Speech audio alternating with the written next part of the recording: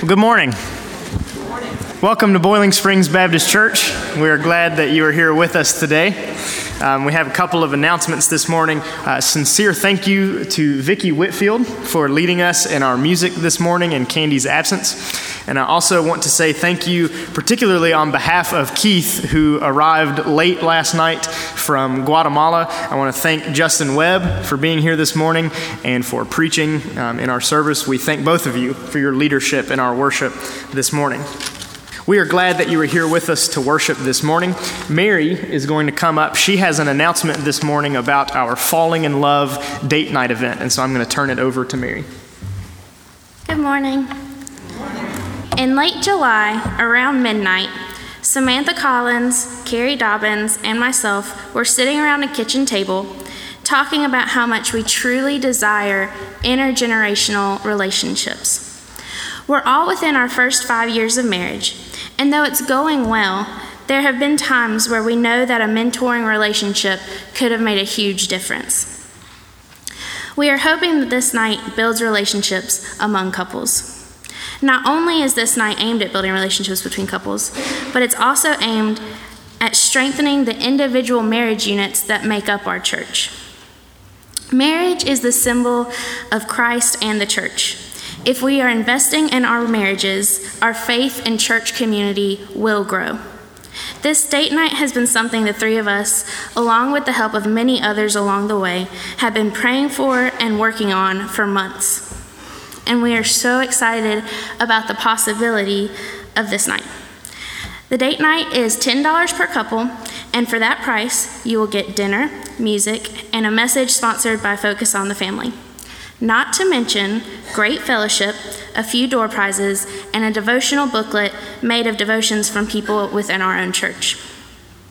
If you haven't yet signed up, you can do so today at Feed the Flock. We will be in there with registration cards, and we also have a nifty online form that you can go and you can pay through our online giving, and you can fill out the form online.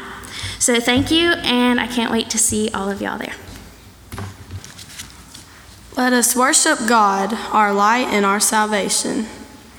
The Lord is a stronghold of our lives. We desire to live in God's house and to seek God in God's holy temple. We have come with shouts of joy to sing and to make music to the Lord. Let us worship God in spirit and in truth. Teach us always, make straight our paths in this hour of worship and always. Good morning. It is time now to do exactly what we just said we would do from the Psalms, to sing and make music to the Lord. Please grab a hymnal and turn to page number 60, Be Thou Thy Vision, and stand.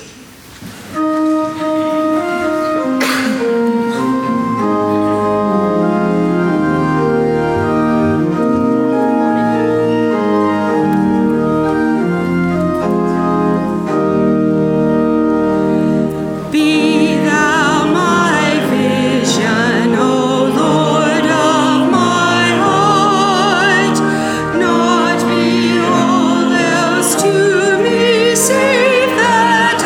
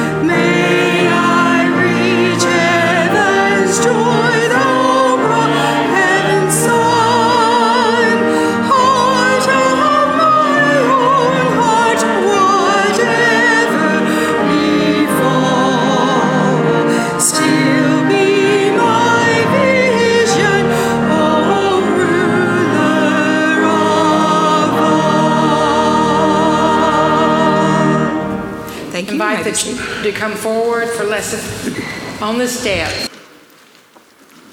Miss Georgia, what have you done?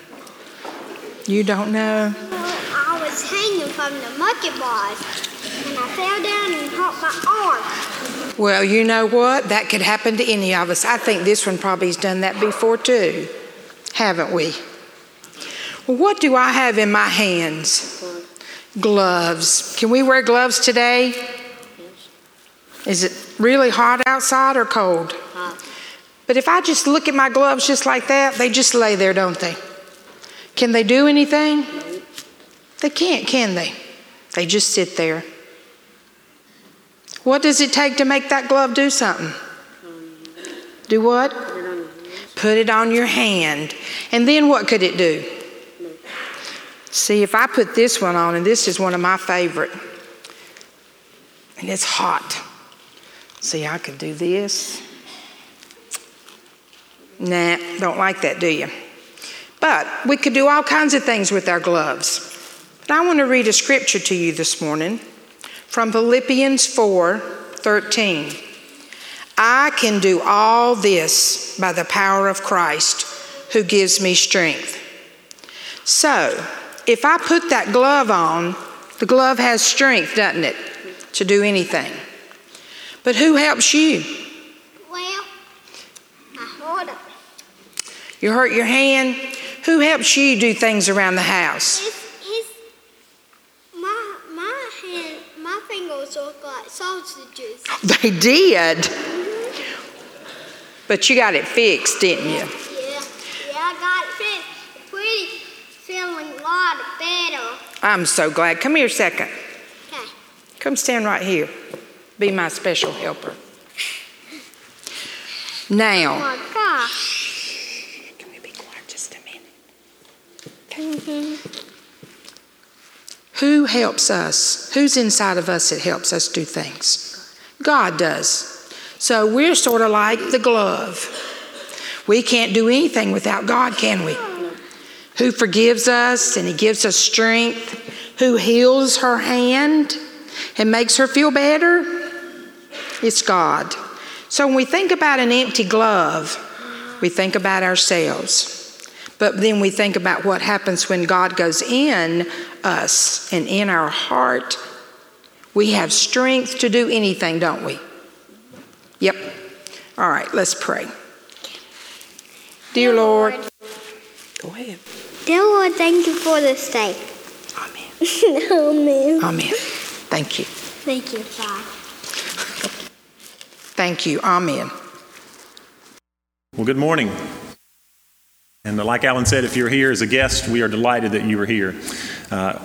Melvin and Joanne Lutz and I have had a wonderful week in Guatemala. We're a little tired today, got in about midnight last night into Charlotte, but thank you for your prayers. They were felt, and we are grateful for your love and your prayers and your concerns about us this week. It's hard to put into words what we experienced this week, and we're still trying to process it. But the three of us went down and visited at the Good Shepherd Orphanage in Xela, Guatemala, about 4-hour bumpy, dangerous ride from Guatemala City. And we made it there and back, thank the Lord. But the tremendous work that is going on down there by these missionaries and those that are employed through the Good Shepherd Clinic, the Good Shepherd Orphanage, are just phenomenal. And we are still trying to process all the things that we've heard and seen these last few days. And so sometime in the coming weeks, we will be sharing with the church family, probably on a Sunday night, most likely, more about this and some possibilities of some ways that you could support and be involved in what God is doing there, but also the possibility of your participation in a future trip. And so we're exploring all those things and pursuing options, and we'll be talking with the missions committee about our experience, and we'll see how the Lord directs and leads us from there. So thank you for that. This morning, we are glad, in light of my travels this week, to have Justin Webb. Many of you know Justin well. Justin and Stephanie, glad Stephanie's here as well. And so we look forward to hearing from you, Justin, in just a moment. Justin is a Gardner-Webb grad, undergrad, and div school, and is now in his PhD work through Midwestern Seminary. And so, Justin, we're glad to have you here sharing this morning. Let me mention just a few items for prayer. Nancy Blaylock's sister-in-law passed away, and so Nancy will be remembering you. Also, Annie Mae Bridges in the passing of her sister.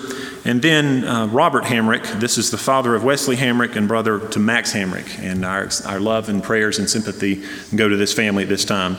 Let's continue to remember Jerry Green. Jerry Green had a setback this week, but it remains in Charlotte, and we want to keep him in our thoughts and prayers as well.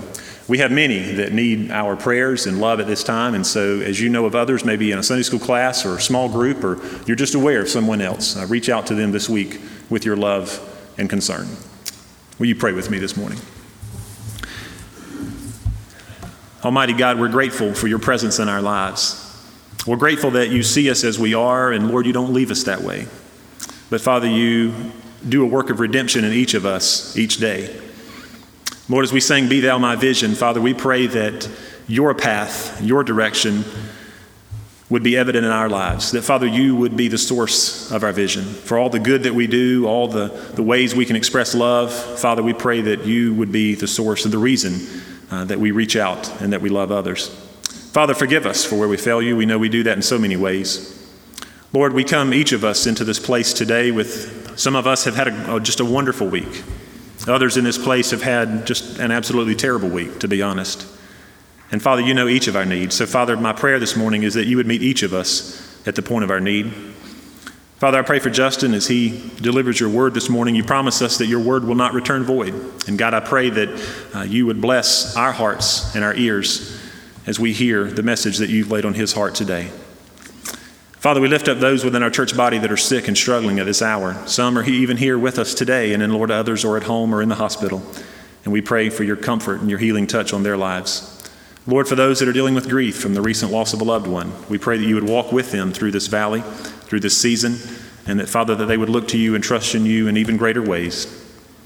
Father, we commit every song, every prayer, every word spoken today, and may you receive the honor and the glory. We are here for you. We are here to honor you. We are here to lift your name high. And Lord, we pray that as we do that, you would speak to us. And Lord, we'd leave different than as we came in. We love you, God. It's in Jesus' name we ask this prayer, and all of God's people said, amen. Our next song we've sung several times. You're going to see me using some pages. It's in this arrangement that we're doing today is in 4/4 time, which puts 4 beats in a measure, whereas the one in the hymnal that we're so used to singing is in 3/4 time. So it feels quite a bit different, and so I'm going to be using my pages so that I don't get lost in the music. Please stand as we sing Amazing Grace, My Chains Are Gone.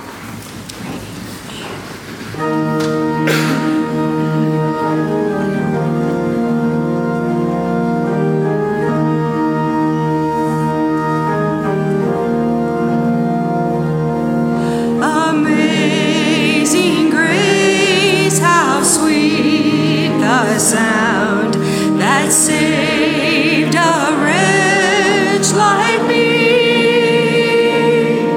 I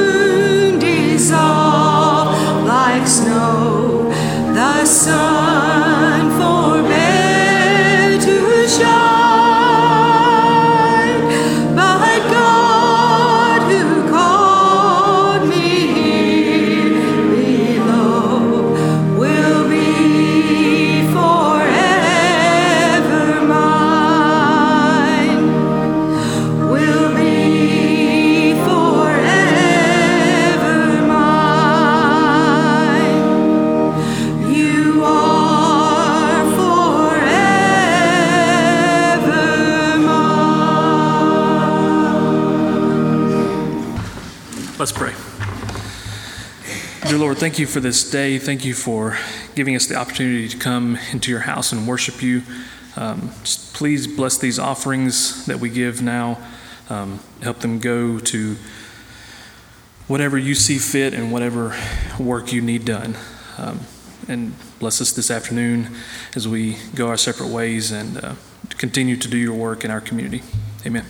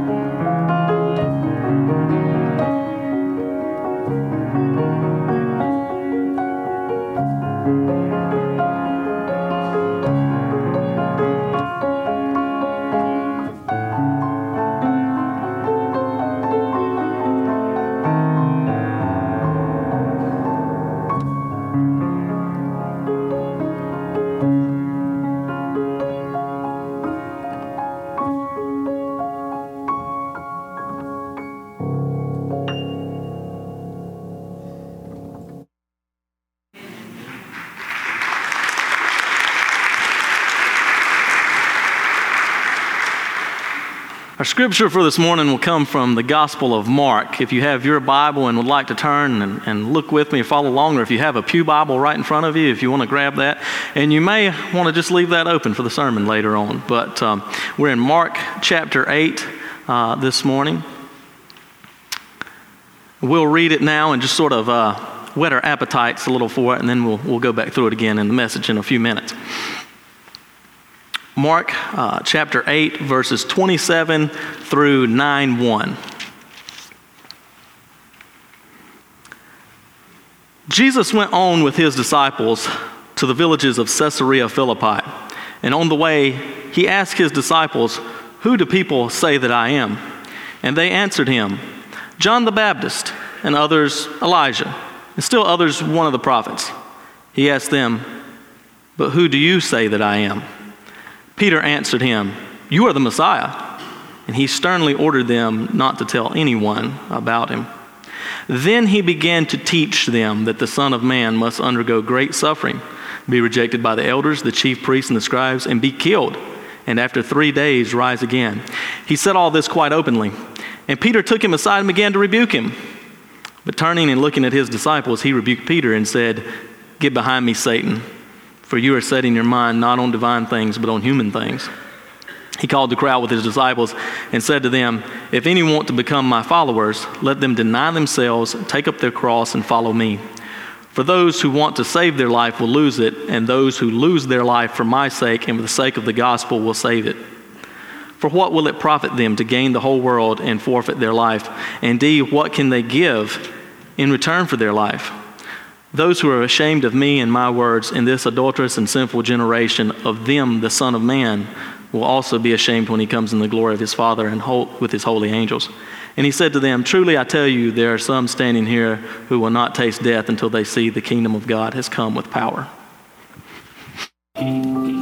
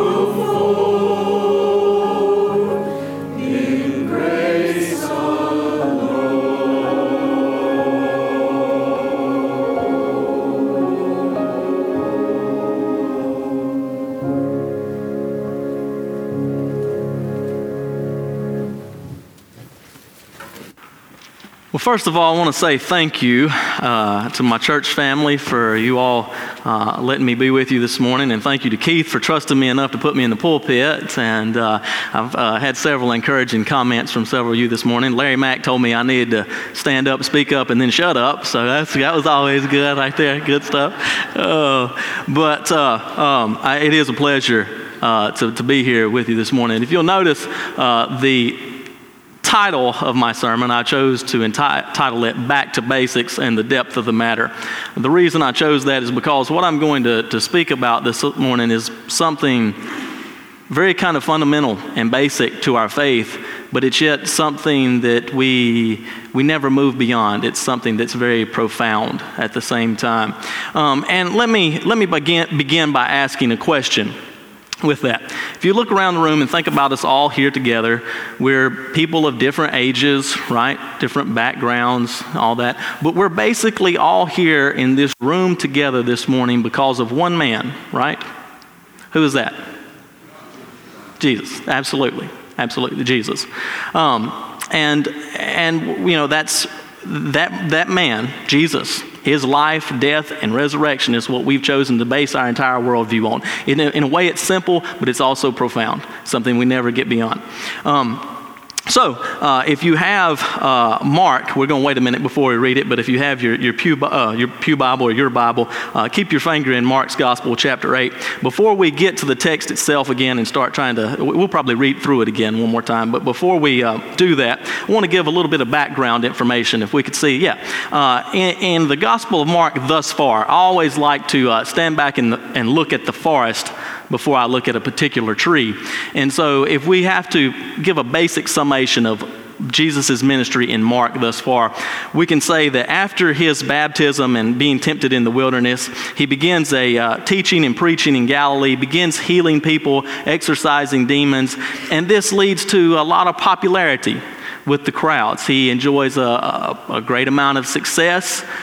His teaching is very popular because he teaches with authority, not as the scribes and Pharisees normally teach. And as you might imagine, the same things that give him popularity with the crowds also cause a great amount of discomfort for the religious leaders. And he has conflicts with them, mainly through his disregard for the Pharisees' oral traditions. And before we get to our text here in Mark 8, in the previous chapter in Mark 7, Jesus has just had a bit of a fight, an argument with the Pharisees, and basically disregarded parts of their oral tradition and about what foods are kosher and this sort of thing. And then after that, he leaves and goes far north into Gentile territory, goes into Tyre and Sidon and kind of makes a big lap, comes back around, and as soon as his feet hit the ground on the western shore of the Sea of Galilee again, there the Pharisees are again, and they meet him with another argument. And so he leaves again, and he goes, if you can see the map, goes northeast to Caesarea Philippi. And that's the setting for our text here today. This is where he's at, and this is important because this is the turning point of Mark's gospel. This is a turning point, and this, what we're about to read here again, what he teaches his disciples, that's the place that he's teaching them. Let's read through it again. Let's read the text. I don't think reading it twice is going to hurt anything. Let's take a look at the text again. Mark 8:27 through 9:1. Jesus went on with his disciples to the villages of Caesarea Philippi, and on the way he asked his disciples, "Who do people say that I am?" And they answered him, "John the Baptist, and others Elijah, and still others one of the prophets." He asked them, "But who do you say that I am?" Peter answered him, "You are the Messiah." And he sternly ordered them not to tell anyone about him. Then he began to teach them that the Son of Man must undergo great suffering, be rejected by the elders, the chief priests, and the scribes, and be killed, and after 3 days rise again. He said all this quite openly. And Peter took him aside and began to rebuke him. But turning and looking at his disciples, he rebuked Peter and said, "Get behind me, Satan, for you are setting your mind not on divine things, but on human things." He called the crowd with his disciples and said to them, If any want to become my followers, let them deny themselves, take up their cross, and follow me. For those who want to save their life will lose it, and those who lose their life for my sake and for the sake of the gospel will save it. For what will it profit them to gain the whole world and forfeit their life? Indeed, what can they give in return for their life? Those who are ashamed of me and my words in this adulterous and sinful generation, of them the Son of Man will also be ashamed when he comes in the glory of his Father with his holy angels. And he said to them, truly I tell you, there are some standing here who will not taste death until they see that the kingdom of God has come with power. Now, one of the things that's interesting when we look at this text, Jesus asked his disciples, what are people, because he's had all this popularity, he's had fights with the Pharisees and all. And he asked, what are people saying about me? Who do they say that I am?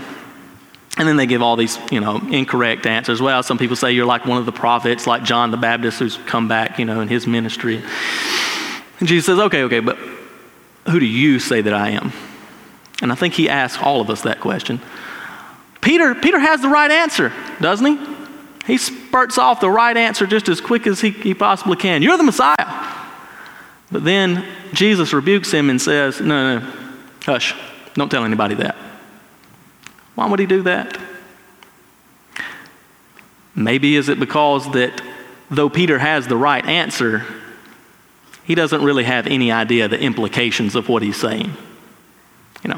What is Peter's idea of a Messiah? I have a couple pictures here. Maybe we could put up. Anybody ever seen this movie before? It's great, isn't it? It's awesome. Braveheart's a man's movie. You get into it, you love it. Yeah. You know what I'm saying? But maybe William Wallace. Maybe that's what kind of Peter has in mind. A Messiah, a deliverer, someone who will rescue, others. I've got another picture right here. Ooh, another Mel Gibson, right? The Patriot. And both of these just really make me hate the English for some reason, Good. Even though Ancestry DNA says that I'm 70% English. Anyway. But you think about how close these two stories are in a way. There's a guy who is discontent with some sort of injustice, and he gets a small band of followers around him, some good friends, and then that movement grows until they have more and more followers, and then in the end it leads up to some epic battle that ends in independence or freedom for everybody, right? You think how similar that is. Also, if you think about it, there could be similarities there between Peter's conception of a Messiah here and what's beginning to happen with Jesus, right? I mean, there's an opposition force, there's the occupying force of the Romans, there's this, movement starting kind of thing. But that's not what Jesus intended. That was not the Father's will. Instead, notice he says to them, he rebukes Peter, and then he says, the Son of Man must undergo great suffering. The Son of Man must undergo great suffering. What's this term, Son of Man? What does that mean? Oftentimes today, I think that we may look at that and think, well, that emphasizes his humanity or something like that. But that's not correct. Jesus' disciples, his earliest followers, knew that he was human, knew that he was a person. They saw him sweat when it was hot outside. They saw him eat food when he was hungry. And I don't think things have changed too much in 2,000 years. Have you ever got a group of men or guys together? Somebody's going to pass gas and everybody else laugh about it. It's just what happens, right? And I imagine that Jesus was Rabbi and Lord, but he's also one of the guys at the same time, And so they knew that he was a real person. So what is this term, Son of Man? From whence does it come? Where does it come from? I want to share with you a text from Daniel. I believe we have today here. Yeah, there we go. Daniel 7, 13 and 14. As I watched in the night visions, I saw one like a son of man coming with the clouds of heaven. And he came to the Ancient One and was presented before him. To To him was given dominion and glory and kingships, that all peoples, nations, and languages should serve him. His dominion is an everlasting dominion that shall not pass away, and his kingship is one that shall never be destroyed. Jesus' disciples most likely were familiar with this text. In fact, this is also a portion of it what Jesus quotes when he is interrogated later on by the chief priests in the Sanhedrin. They ask him, "Are you the Messiah?" And instead of taking that title, he says, "You will see the Son of Man coming with the clouds of glory." And at that, the chief priest tears his clothes and says, "Blasphemy!" They know what he's talking about here. Okay, this is a picture of a final judge, an eschatological judge, one who is ultimately finally given all the authority by God to judge. So that's what the term Son of Man means, but it doesn't end there. He combines it with another idea. Notice, the Son of Man must undergo great suffering. What might be a scriptural precedent for that? Let me share another text with you this morning from Isaiah 53. We have this, what we call one of the suffering servant songs of Isaiah. Isaiah 53, 3 through 5. He was despised and rejected by others, a man of suffering, and acquainted with infirmity, as one from whom others hide their faces. He was despised, and we held him of no account. Surely he has borne our infirmities and carried our diseases, yet we accounted him stricken, struck down by God, and afflicted. But he was wounded for our transgressions, crushed for our iniquities. Upon him was the punishment that made us whole, and by his bruises we are healed.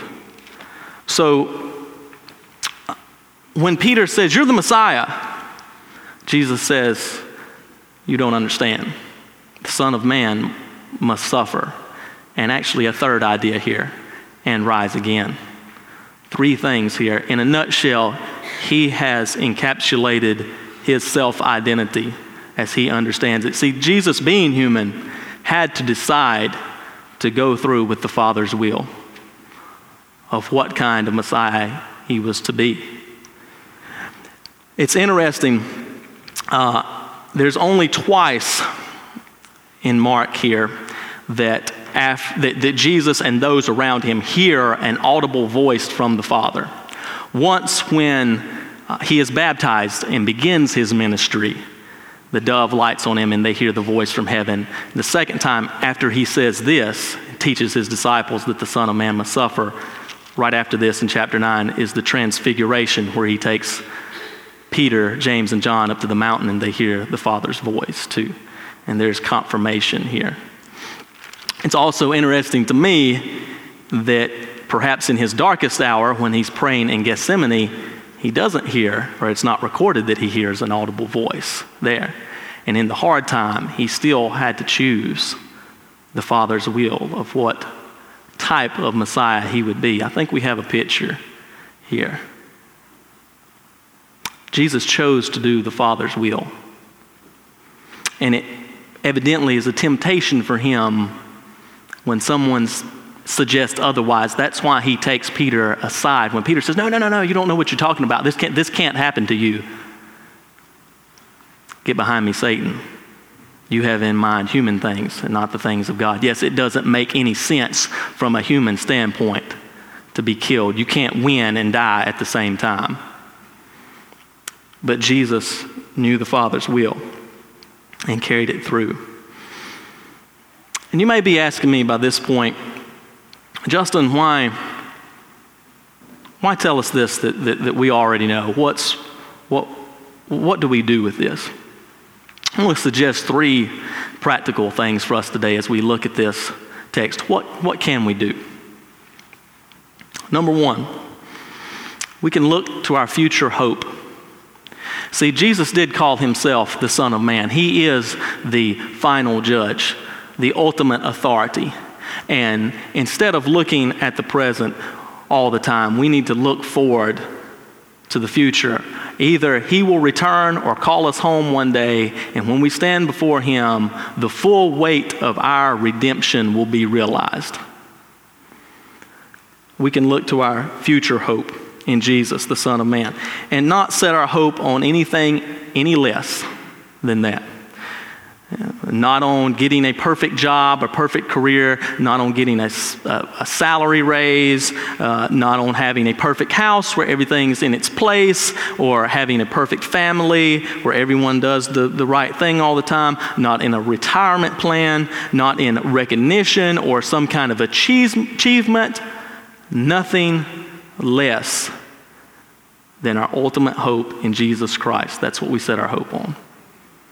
Nothing less. Something else we can choose to do is we can endure suffering with Christ. Everybody in life is going to suffer in one way, shape, or form, right? It's just a matter of whether or not you do it under the lordship of Jesus Christ, right? He said, anyone who wants to follow me, take up your cross and follow me. Whoever wants to save his life will lose it. Whoever loses his life for my sake will save it. Everyone will suffer. It's just whether or not we do it under the lordship of Jesus Christ and trust in a sovereign and faithful and loving God that whatever we experience, God can use that to make us more like our Lord that we follow. I got a text to share with you here too. It's something from Colossians. That's just one verse. I don't have a slide. I'll just read it. Paul says something curious in Colossians 1:24. Paul says in Colossians 1:24, I am now rejoicing in my sufferings for your sake, and in my flesh I am completing what is lacking in Christ's afflictions for the sake of his body, that is the church. Let me read that for you again. In my flesh, this is what Paul says, in my flesh I am completing what is lacking in Christ's afflictions. Well, what does he mean by that? Does he mean that what Jesus suffered on the cross wasn't good enough, wasn't enough? No. He means that Jesus is so identified with his body, the church, that whatever we face, whatever we go through, he experiences it with us. We are his body. Jesus identifies with us as we identify with him. And that's the third thing that we can remember. We can always remember Christ crucified. Can we back up a couple slides to there we go. Jesus obviously endured physical pain. His flesh ripped from his back as he was whipped with the cat of nine tails, being flogged, experiencing difficulty to exhale as the cross killed him slowly. But other than physical pain, he was rejected by his hometown. He was abandoned by his friends. He experienced anger, hunger out in the wilderness. He was misunderstood. He was hated by some. There is nothing in life that we can experience that Jesus has not. And that's what makes him an all-sufficient Savior. He knows. And we can remember Christ crucified. As I close, I want everyone to do something for me. If you'll bow your head and close your eyes. There may be the possibility that there's someone here who has never accepted the free gift of what Christ has done for them. Maybe you're like Peter and you know the right answer, but you don't know the full implications of it. Or there may be some of us here who have followed Jesus for a while now, but we forget in the busyness of life what he has done. If you need to do some business with God right now, I want to give us a moment of silence. And we can pray. Perhaps God has spoken to you in some way, and then I'll pray for us.